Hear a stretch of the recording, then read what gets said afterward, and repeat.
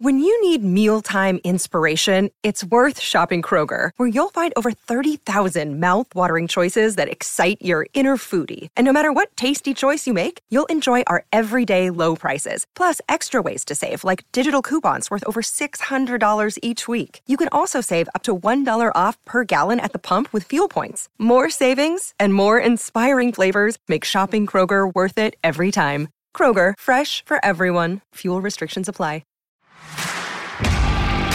You're listening to Garibaldi Red, a Nottingham Forest podcast brought to you by Nottinghamshire Live. Hello and welcome to Garibaldi Red, Nottingham Forest podcast, Nottinghamshire Live. My name is Matt Davis and it is, the afternoon after the night before when it comes to Nottingham Forest and the transfer window, which we shall break down and assess about how good, how bad, how awful, how uplifting it was in the company of, first of all, Reds legend Gary Birtles. Gary, good afternoon, you well? Good afternoon, yeah, good, thank you. Good. And returning to the podcast again is Reds fan Michael Temple. Temps, you well? Good, thanks, Matt. Looking forward to getting stuck into this debate with Gary. Just wish that we were in a slightly better position to that which when we spoke last time. But unfortunately, still rooted. Yes, well, we'll come on to on the pitch. Certainly plenty to talk about there. Off the pitch, I'm going to refer to my phone here and go through what actually happened in the transfer window. And then we can break it all down. So Forest ended up with 8 signings, potentially 9, as they wait on Dejed Spence from Middlesbrough, a right-sided player. They're kind of hopeful of signing. But they did bring in, before the deadline day, Ethan Horvath, Jordi Osei-Tutu, Max Lowe, James Garner and Philip Zinkenagel. And then on deadline day, it all kicked off, I guess, with loads and loads happening. So in came Mohamed Drager, Brian Ajeda, Zande Silva and potentially Spence. And then out went yesterday Jordan Gabriel, Nuno da Costa on loan and Harry Arter on loan to Charlton. Right. I suppose it seems to have divided fans about how well it's actually gone or how badly it's gone. There's the positives of a younger squad, a smaller squad. Brennan Johnson and Joe Worrell are still here. And then on the flip side of that, a lot of late deals and a lot of rushing around and question marks about where the goals are going to come from because they didn't really get a striker in, or they did get Silva, but we can discuss him later. So, Gary, do you want to have first dibs on what kind of shape you think Forest are in now? I've seen a quote say it seemed like a father who had forgotten his children's Christmas stocking filler and were left to see what was on the shelves of the local petrol station at 11 p.m. That's how it described the transfer window for Forest. So that's how yes, this host described transfer deadline day. That was me, yeah. That's how it felt. I thought it might be, yeah. True story, yeah. Yeah, look, first of all, we have to give these players, a chance. Most of us have never heard of many of them. And the Olympiacos connection is there again, which has not always been particularly good in the past for one of the signings coming in. I mean, the guy from West Ham, he's got 9 goals in 116 appearances, nearly as bad as me at Old Trafford. But yeah, we've lost 17 players, they say, and now the players that have come in, I think that what the fans were maybe looking for was named players or going for a sort of a striker who we could all be excited about and who might score us the goals that will get us up the league. But that hasn't happened, and that is the one thing that still worries me. Temps, where do you stand on it? As I said, fans are very much in one camp or the other. How do you see it? And with Gary, it's always a bit disheartening when you have to Google and extensively research a name that doesn't emote any initial feeling, which is why I'm probably most excited about watching Garner and Zinkenagel, because I think they're proven at this level. We know where they'll fit into this team. And we know they're of a quality that can improve what was at the club at the start of the season. I think I'm really weary about where we are at fullback. We desperately need those players to be in the 11 with the players that have been rotated out of the club. So we need to see a strong showing from those guys. But yeah, particularly concerned about the striker situation and scratching my head really, trying to imagine who's going to score 24 as this time around. So the two that stand out to me are the two that we already know the most about, Zinkenagel and Garner, who I think will be regulars in this side and have the biggest chance of being making an impact on the season from this point on. Yeah, you've talked about the lack of goals, Gary, and you've pleaded for a striker to come in all summer, and they haven't got one really. We hope Silva's going to be good and make a difference. Is that your concern about where the goals are going to come from now still? Of course it is. We've gone through this again and again, Matt, in previous podcasts saying, right, last season, we've talked about it. I'm fed up of repeating myself about it. The worst stats in the world were our stats in the opposition's penalty box, second lowest scorers. We can go through all that again. And you think, right, okay, we've said this before again. Well, if we get that area right, we've got half a chance. But we haven't got that. It's just the same old again. As I've said, we've got to give these players a chance. But it doesn't make you think, oh, wow, what a signing that is. Well, it doesn't me, personally. I'm sure some of the Forest fans are similar. I'm sure Michael's the same. It's just, I was just desperate for somebody to light up, the boards and say, right, okay, look at this for a signing. We've got a chance here, but it's not. We've got Lyle Taylor and we've got Lewis Grabban again, and we don't know whether the other guy from West Ham's a winger or a striker. So, what are we going to do for goals again? Yeah, we've got creation in midfield, which is good, with the two you've mentioned, and the other ones who are coming in, might just be outstanding. I don't know. It might just work for them, but you have to reserve your judgment, and it doesn't sort of lift you as a Forest fan. Do you think Silva starts on the back foot a bit, Temps? Because there was so much talk about Josh Maja coming in, who would have been a big money signing, and then you end up with Silva, who I think the understanding he's come in for a small sum, and you haven't taken too much of a gamble financially there. Do you have to just kind of wait and see with a player like Silva and hope he comes off as, we do hope he does, and he turns into another Antonio, not another Diakabi, for example? Yeah, everyone has to impress when they walk into a football club at any level. And I think the first thing he'll need to do is win over his teammates and his manager before he even wins over the fans. But Houghton won't blood him unless he's convinced on the training pitch that he looks sharper than Grabban and Taylor. I think he does start on the back foot a bit. I think Maja would have got the fans slightly more excited. We obviously know of him from the famed Sunderland documentary, where he came across as a real humble and hardworking character, and he's gone on to have some success on the continent. So that was a name that got us excited. It didn't quite land, but I do feel we should trust the process.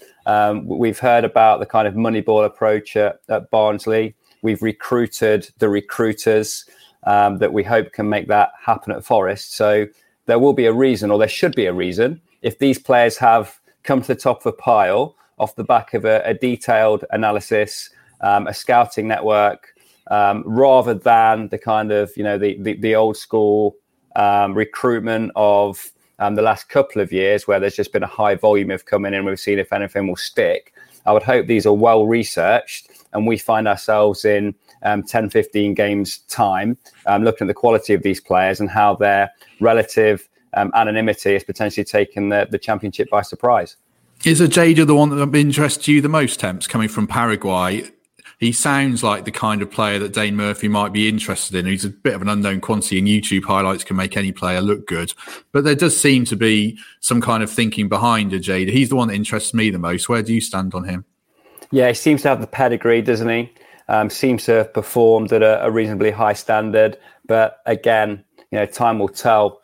I was just looking at a quick start if I can. So Barnsley and Bournemouth crept into the playoffs last year with 78 and 77 points. And that's a benchmark of a top six club, which we have to aspire to be. Just feels a long way off at the minute. And within those, there was two methods of getting to there. Barnsley, not free scoring, kept it tight, scored 58, conceded 50. Bournemouth, a bit more free scoring, scored 73, conceded 46. But those point tallies of 77 and 78 just seem a real long way off at the minute. And we need instant impact from these boys if this season is going to have any level of aspiration whatsoever as we head towards Christmas. Yeah, is that the concern, Gary? Because Ajada's going to need, he might have to be in self-isolation for a while. He's going to have to get familiar with English football. Same for Silva. We probably needed to these players hit the ground running if Forest are going to do anything, don't they, as Temp says? The problem is it's a league called the Championship, which is brutal. we've seen it in the past. Players struggle, when they come from abroad. They find it difficult. We go back to the David Platt era when the 3 Italians came across, found it so difficult, and a lot more since in not just at our club but other clubs. It's the nature of the Championship. It is an absolute nightmare of a league because it's the one that you aspire to get into the Premier League. So it's just a brutal 46 games a season, and you want these, as you say, to hit the ground running. And it's not easy in the Championship to do that because the pace and how frenetic it all is takes everybody by surprise. Even the guys who've, played in it before, it does it every season. It gets harder every season, the Championship. And to be somebody who doesn't know anything about it and come in and be an instant success, it's going to be quite difficult. And if they do, fantastic. But I think it'll be an eye opener for them. Does the Olympiacos connection worry you, Temps, with the Drager deal? I mean, if he come direct from Freiburg and he's a 25-year-old Tunisian international, then there's a different slant on him. I think fans have made their mind up about these players that come in from Ajax, Olympiacos now. Where do you stand on that as a fan? Well, look, the transaction will be useful, won't it? Even if the player isn't, so there'll be a reason why this happening in the context of FFP. So while it's easy to say same old,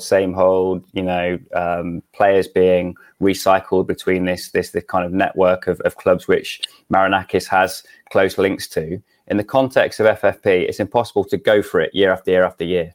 Even if our owner has the means to do that, it's not something that we can do and get away with, and we've seen the troubles that other clubs have got themselves into.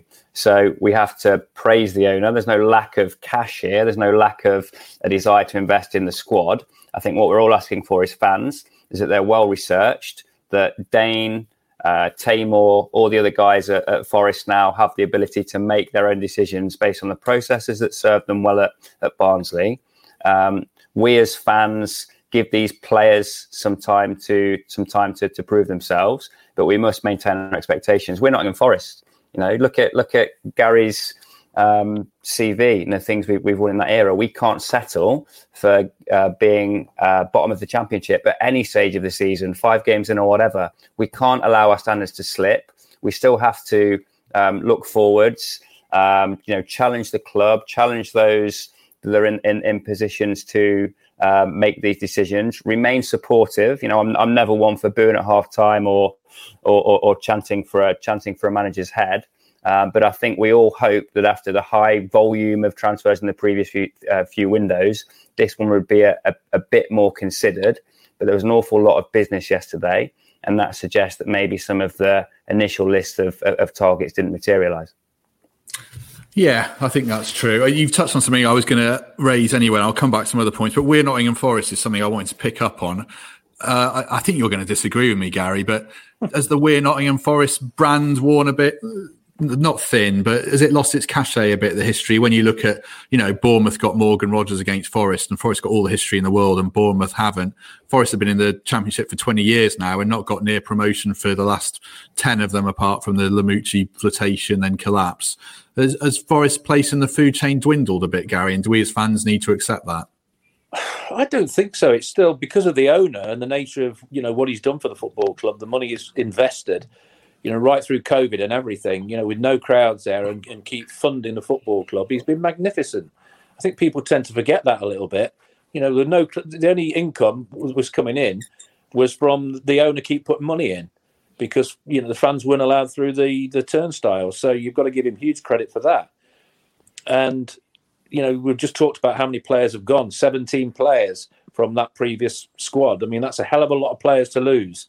No matter if they were average or whatever, it's still a lot of players to lose from a squad, especially if you pick up injuries early in the season. The big boost is Joe's still there. McKenna and Worrell were 2 of the best last season. The stats show that. We were, I think, the 3rd best defensively in the Championship. And Brennan Johnson's still there. Myton's still there. So we have got potential to do well at the back again. But it's just the concern about up front again. I don't think you can take a chance on that position because it's such a position that's why they get paid more than anybody else, because it's the hardest job in the business to put the ball in the back of the net. The old cliche. And anybody who's got those players who do that are the ones that compete at the top. You talked about Barnsley being the lowest scorers of the top 6 last season, but all the others, that's why they were up there, because they scored a lot of goals. And that's pure and simple. That's why they got into the playoffs, because they scored a lot of goals. Barnsley did it, quite rightly, a different way.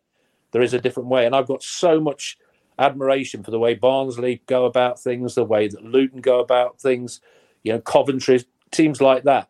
And that's the one thing about we are Nottingham Forest that doesn't quite ring true, because teams like that, with a lot less money to spend, the budgets are so much smaller, they seem to be doing particularly better than us. And that is a massive concern for me. Where do you think we are in the food chain, Temps, overall? Yeah, look, I think we have to aspire to be a top 6 championship club, and then you've bought a ticket and anything can happen, can't it? We're resourced like that. We're certainly supported like that. The numbers through the turnstiles have sprung back immediately, and historically we've been right up there. So there's no lack of investment, and as Gary said, the owner has to be credited for that. We've got a chief exec and a recruitment network who are very new to the club, very highly reputed, by all accounts, great people as well, and committed to this project. I just hope they're given not the financial resource, but the time and the space to implement their methods. But yeah, clearly we're not competing at the top end of the championship. We are 24th in the championship. We have the worst records of all the team in this division, and that has to change quickly, because with so-called big club mentality comes certain ridicule from certain quarters when it's not all going your way. We're having a rough patch at the minute. We need to turn that around very, very quickly to maintain some positive sentiment and begin to stride forward. What was more important, guys? Keeping Johnson and Worrell and not getting a striker, or would you rather have seen they got a striker in and maybe you sacrifice one of them? It's tough to know the balance, isn't it? You can criticise the club and you can praise the club for the work they've done this month. I think it's fair to say. You just don't know what the situation is, whether the possibility was there to do all three, to keep the two of them and get another striker. I don't know what sort of money the players who've come in will be on, or contract-wise. Nobody does. Nobody seems to know the fees for everybody. But if it was possible to bring a striker in with the other two staying there, that would have been absolutely fantastic. If it wasn't possible, then maybe, the fans should know that it wasn't possible to be able to do everything. Sometimes you have to sacrifice. It's sad that, we've seen it before in the past with us getting rid of academy players. If we didn't get in contention, they've had to be sold. And we don't want to keep seeing that. We want to keep our gems at the football club, let them progress, let them mature and be good for Nottingham Forest, not because we're failing season after season that we have to let them all go, because that's counterproductive. And you've got to talk about the Derby game. The second half of it was particularly good, apparently. A lot better than the first when things were changed. I didn't see it because I was on my way.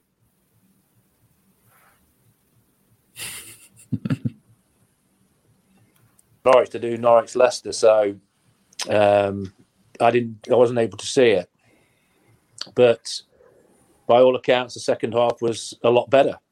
And you've got to build on things like that. That is the last 45 minutes we played. So, it's good that we got back in the game and we got a point. It was important to get that 1 point on the board, and now progress from that. You've got to take confidence from that last 45. That's all you can do. Forget the first 45. You're 1-0 down. The second half, you won 1-0 and you drew the game. So, next thing, it's a good chance for the international break now to get everybody, on the training pitch, if it's at all possible, if they're not away internationally. And, it's a learning curve for the people coming in. And, hopefully Chris can work with them and we can come out the other end, a little bit more confident than we were going into it. Yeah, I mean, just on the shape of the squad then, Temps, you've touched on about Dane Murphy there. Do we kind of have to give him until is it this time next year that we can really judge Dane Murphy? It was quite a tough ask coming in from Barnsley and trying to solve everything in one window like that, when Forest have historically made errors in previous windows, and January is going to be tough, whoever's in calling the shots. do we have to be patient once again when it comes to transfers with Forest? Yeah, of course you do. I mean, he's putting in place a strategy. He's gathering resources. He's directing a scouting network, recruiters, the manner in which we negotiate, the manner in which players are treated when they arrive at a club. He needs to be there for 4 or 5 years plus to bring that to fruition.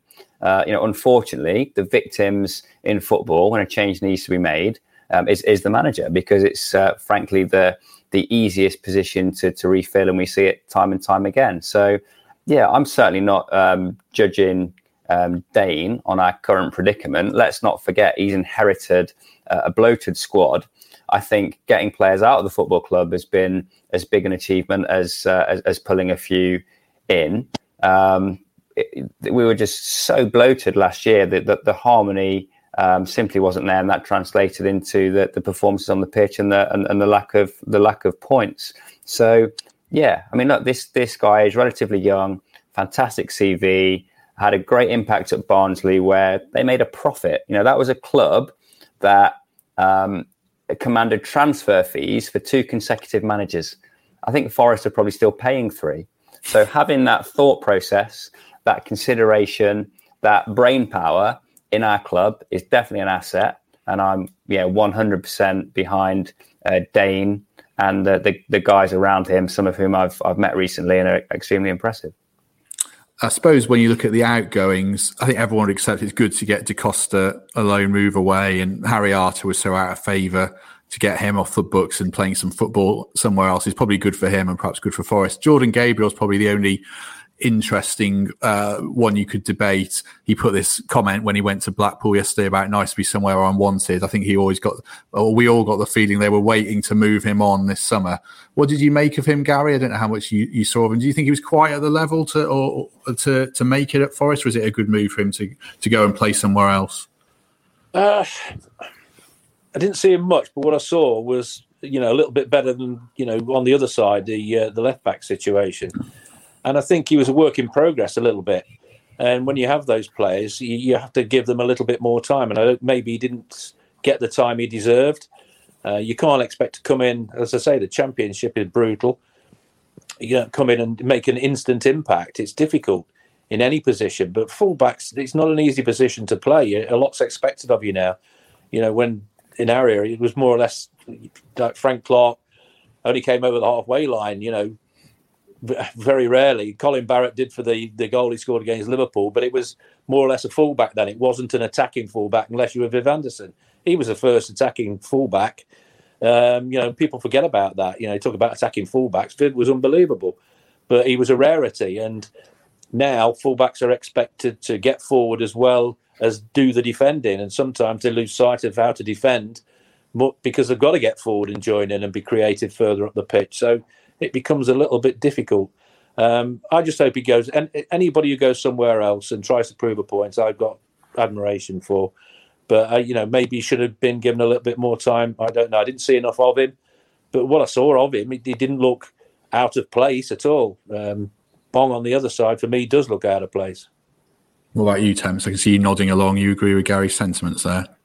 Yeah, completely. I mean, the game has changed, hasn't it? And what's expected from a fullback has changed significantly. And we spoke last time about having 2 screening midfielders and 2 fullbacks that are slightly reluctant to pass the halfway line, or at least to attack with any vigour. And you haven't got to think back too far to a time when you had one holding midfielder, be it a Benny Watson or even Ryan Yates with Kashi, playing the brand of football that he did from right back. Chris Cohen, when he was converted into a left back, would often be the focal point of attacks, would overlap his winger and really turn that flat back 4 into a dynamic attacking shape. And yeah, we sit here today with Worrell and McKenna absolutely inked into that back 4, but still massive question marks over the 2 full backs. How attacking they're going to be able to be within that system, and if they have enough attacking intent to overcome Houghton's desire to play 2 holding midfielders. So yeah, massive question mark for me in that part of the pitch, and it's a conundrum we need to crack to even have a chance of delivering the service that Taylor or Graben will need to get anywhere near 15-20 goals each. Last one I wanted to get your take on, Temps, from transfers is you work in sport, in cricket, and not on the pitch side, the off the pitch side of it. And your job is based, I imagine, largely on a lot of forward planning when it comes to test matches and T20s and filling a cricket ground and managing a stadium. Forest's job this summer in terms of getting players through the door would have involved a lot of forward planning, going, drawing up shortlists and trying to get those deals done. Is it wrong to be critical of them scrambling around on the last day more than just about every other club in the country? Do you have some sympathy for them or not? Yeah, massively. So I had a kind of glimpse into the football world when I was at the Olympic Stadium, and obviously, West Ham were there, and there's definitely an element of heart overhead in football that doesn't exist in cricket and rugby, and slightly more stable environments where success is built on longevity and continuity, and there's relatively little player trading and player movement. But the reason for that is there's no market for it. There's no transfer fee commanded. If we were to produce an exceptionally talented player here at Trent Bridge, we wouldn't seek to sell them. So Forest are in a completely different world where players know their worth, where agents and parents and friends are all telling them they should be worth more, should angle for a move, and keeping that squad harmony together, keeping a balanced team together, and constantly looking ahead to try and fill gaps and identify the right prospect to do that is could be framed an impossible task by many. So, I mean, Marinakis has done the right thing for me now. He's pulled in a team of people who are more than aware of what's required to compete in the Championship, have a European, if not global, network of eyes, ears, and reporting tools that can be to our advantage. But it's going to take time.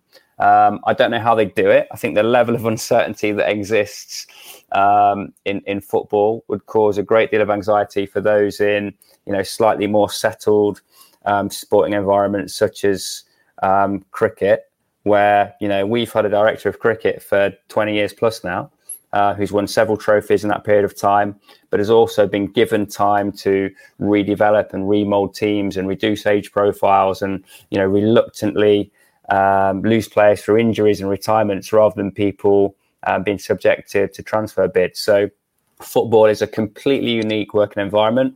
There's a lot of emotion involved. We're all fans and want nothing more than seeing Forest do well.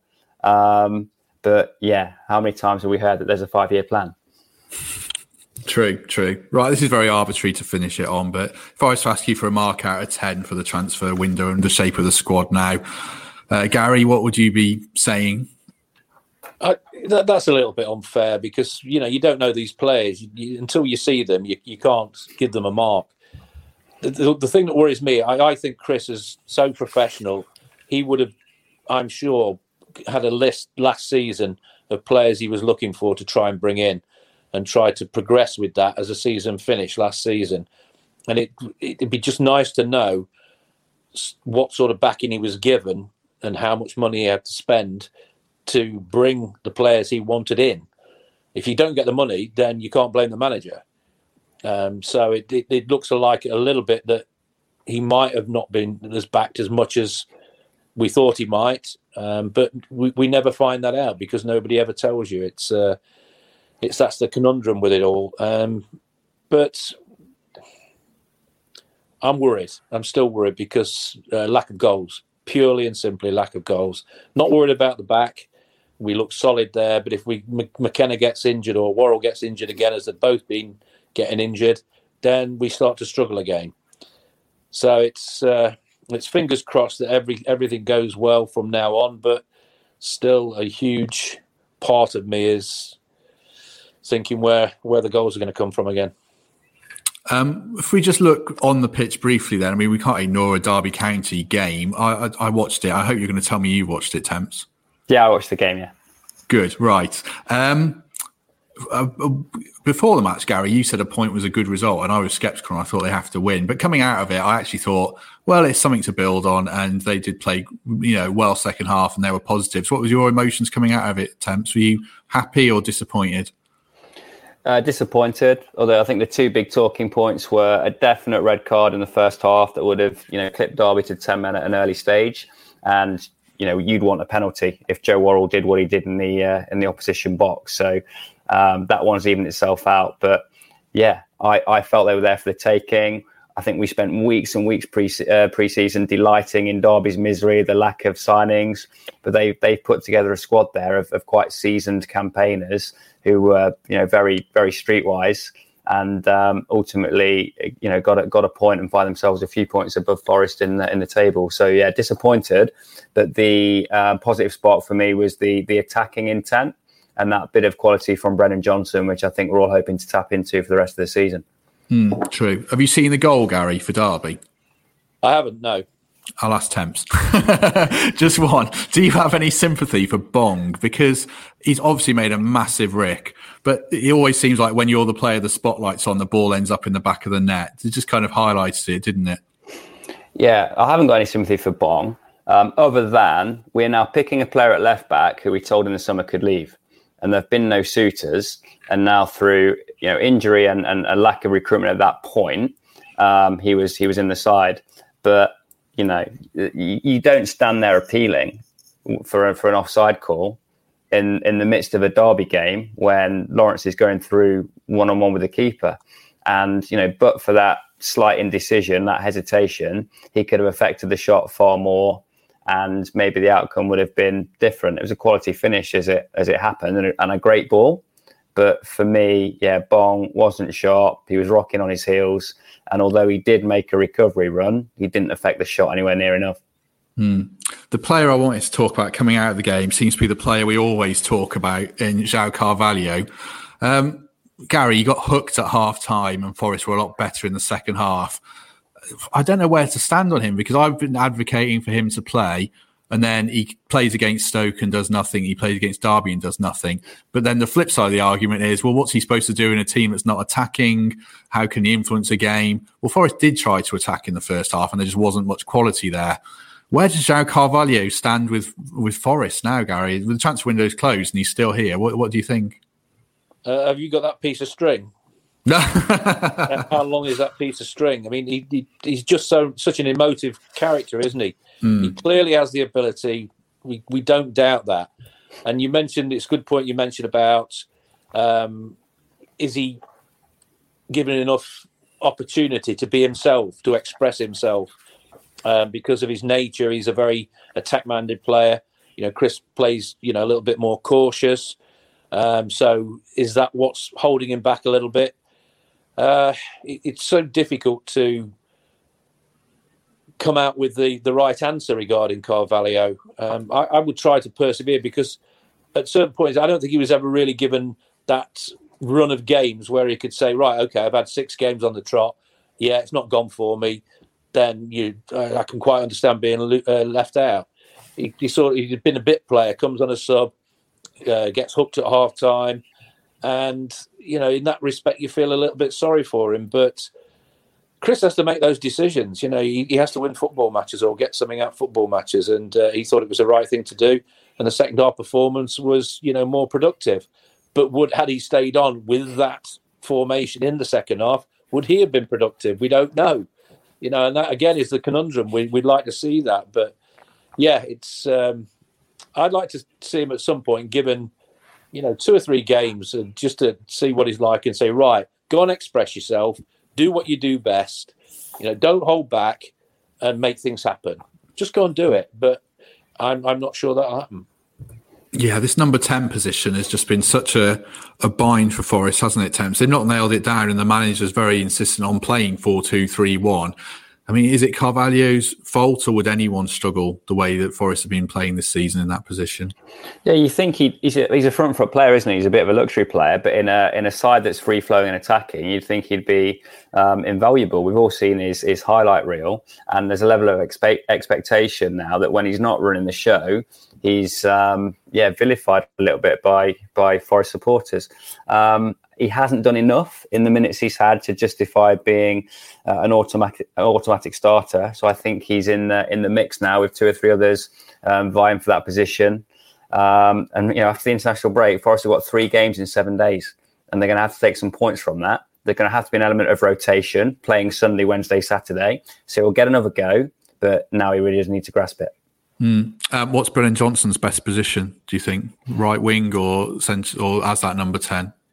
Yeah, wide right for me. I think that the weight of passing, the vision, not only for the Lyle Taylor goal early in the season, but throughout his time at Lincoln last year as well, was just so good to watch.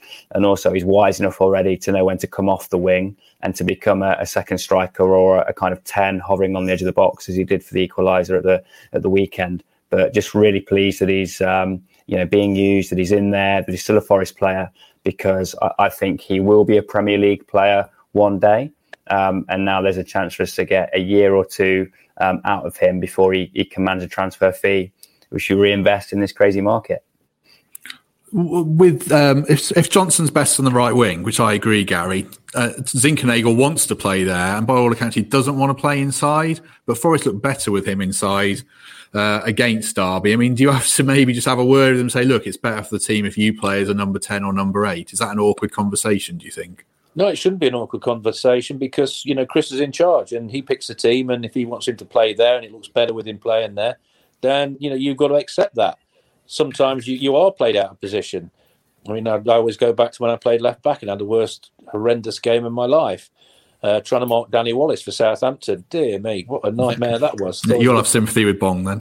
To a certain point, yeah, because I just couldn't cope with left back at all. Centre half was no problem, but yeah, you all got your favourite best positions, but sometimes players get labelled versatile, and I think that's not a good tag to be associated with. It's good for managers because they can play them in different positions, but you always have a favourite position yourself and you want to play that, but he's got to realise that he is playing well in that position as well, and if that's helping the team, then just stay there and see what happens. You can go on a run of games and he might think, well, yeah, I do enjoy this. I hated midfield when I played for the reserves.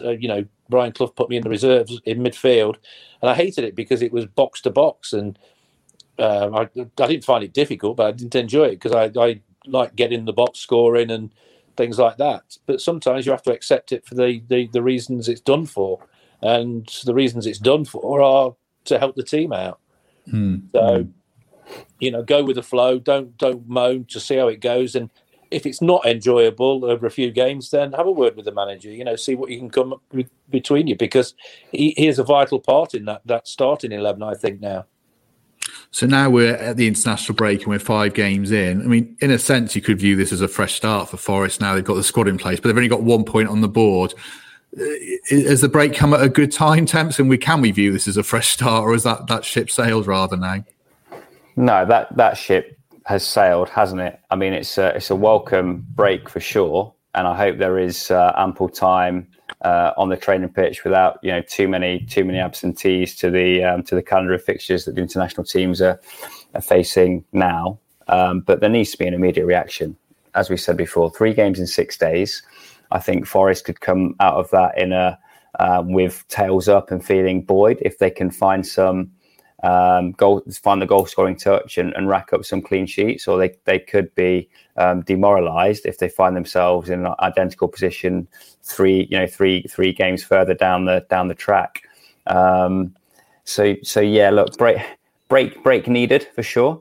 A chance for Houghton and the players to clear their heads, but they need to report back for business and get that first win on the board ASAP.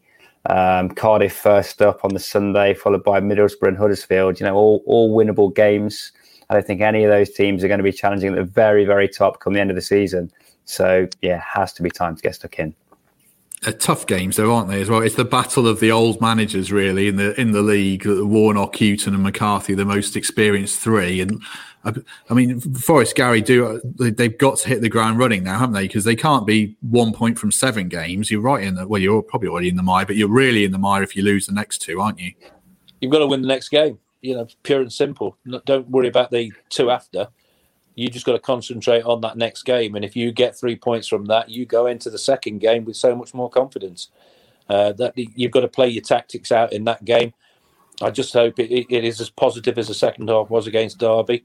And Chris goes for that sort of a system from the beginning, not changing it, half time or after, because we have the players in that final third now to hurt teams if they're allowed to. Just give them the rein, say, right, go out and just do your best against them. Do what you do best.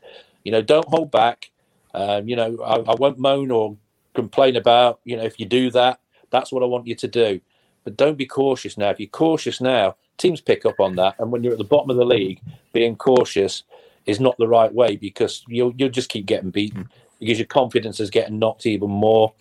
And, let us take games to teams now. Let us get on the front foot first and make teams chase us in a game rather than us chasing, a game all the time.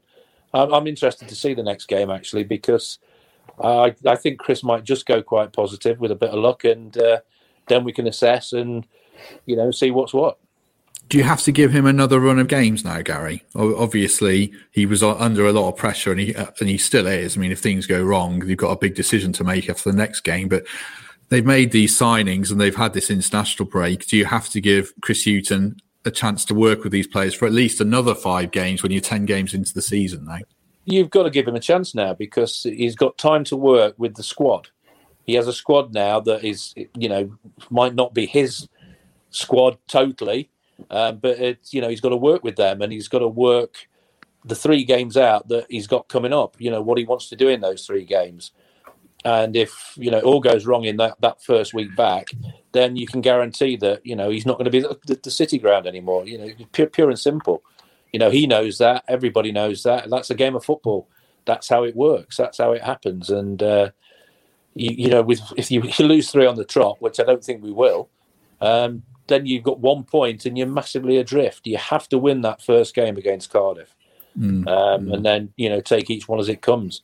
And if you do win the first one, your confidence rises, and as a team, as an individual. Yeah, stick or twist temps when it comes to manager now. Well, all I will say is he's not Dane's man. He's an inherited manager who's been backed, has an excellent reputation, and I think both as a football manager and as a man, I think he's reputed for having real strong values and being a really good fella. That doesn't cut it in football. It's a fickle business. You're soon forgotten. 3 wins out of 3 is a hero, as Gary says. 3 more on the bounce, and it will be time for a change. Last question to each of you then. This new look squad on paper, this starting 11 looks decent. We've discussed at length the worry about the goals. I mean, Gary, optimistic or fearful now until the next transfer window in January, when we can start this conversation again? Only fearful because of lack of goals. That's the only reason I'm fearful. But the rest of it, I'm quite upbeat. You've got Garner and Zinkernagel, players who can make things happen. Brennan Johnson, if they're allowed to. If they're allowed to, I'm sure Garner will be.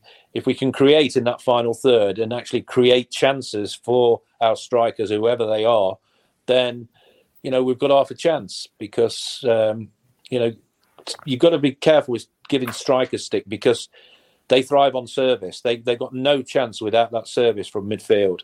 And playing that lone role up front is a very lonely role when you're isolated. And if you get isolated, it can be very, very tough as a striker, because you're coming deeper and deeper to get the ball. So therefore, you're not in the right areas when things are happening where you should be, because that's where you should be. But if you're honest and you keep coming towards the ball because you're not getting anything, you're then out of position for when Johnson does get wide with his pace and he's looking for somebody in the box, because we don't break that well from midfield, your striker's not there where you want him. So again, it's that system sort of nullifies, a lone striker at times.